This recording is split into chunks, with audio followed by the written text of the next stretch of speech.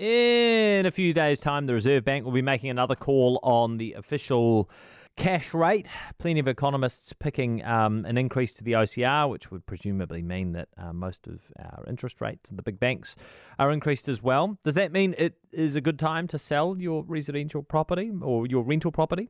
Hannah McQueen from Enable Me is with us. Morena. Good morning. What do you think? Well, it kind of depends. I think often for Kiwis, they have this buy and hold philosophy when they're trying to get capital gains, but they rarely actually have a buy and forget about it philosophy. And what they probably should be is active holders, which means every year you're assessing, is this property still the right property to hold for me and my financial goals? Right. There's a few things that you need to go through kind of to assess that, but each year, I guess the things that would prompt change would be if there's a change in market conditions or interest rates or new regulations or tax policies, population changes, lending policies, or if their situation has changed. These are all things that could trigger you needing to sell that property for genuine reasons. So I guess against that backdrop, when we're assessing that with our clients, we go through kind of 5 or 6 layers, which might be helpful for listeners if they're in a similar position. And the first thing that we consider is the growth prospects on the property. So have you had the gain that you were hoping to get, or is there still more gain to come?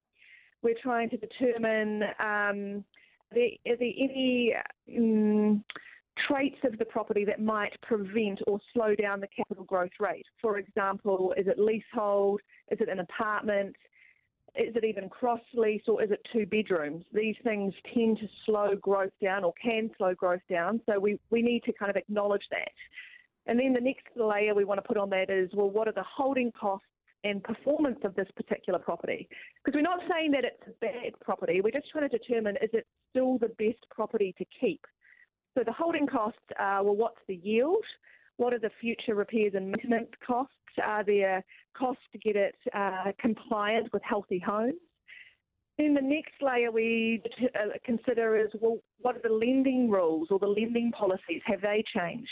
For example, a new property requires only a 20% deposit or 20% of the equity to be held in that property, whereas an existing property requires 40%. So with regards to your property in question, are there favourable or unfavourable lending criteria that we need to take into account? Right.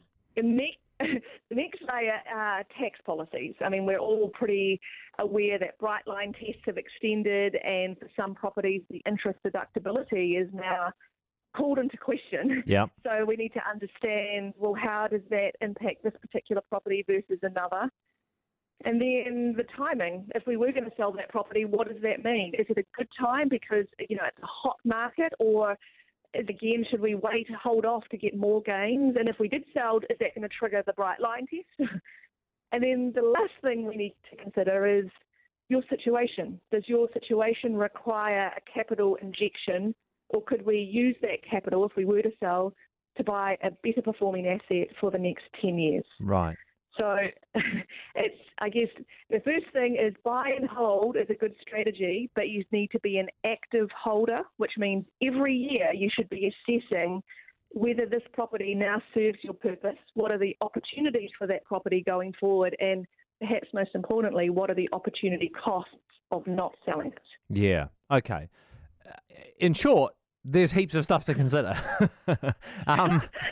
Like heaps of stuff to consider. Well, it's funny though, isn't it? Because often a lot of people who are in the position where they are considering the prospect of selling something like this only do so because of those external factors like a change in interest rates or changes in taxation policy.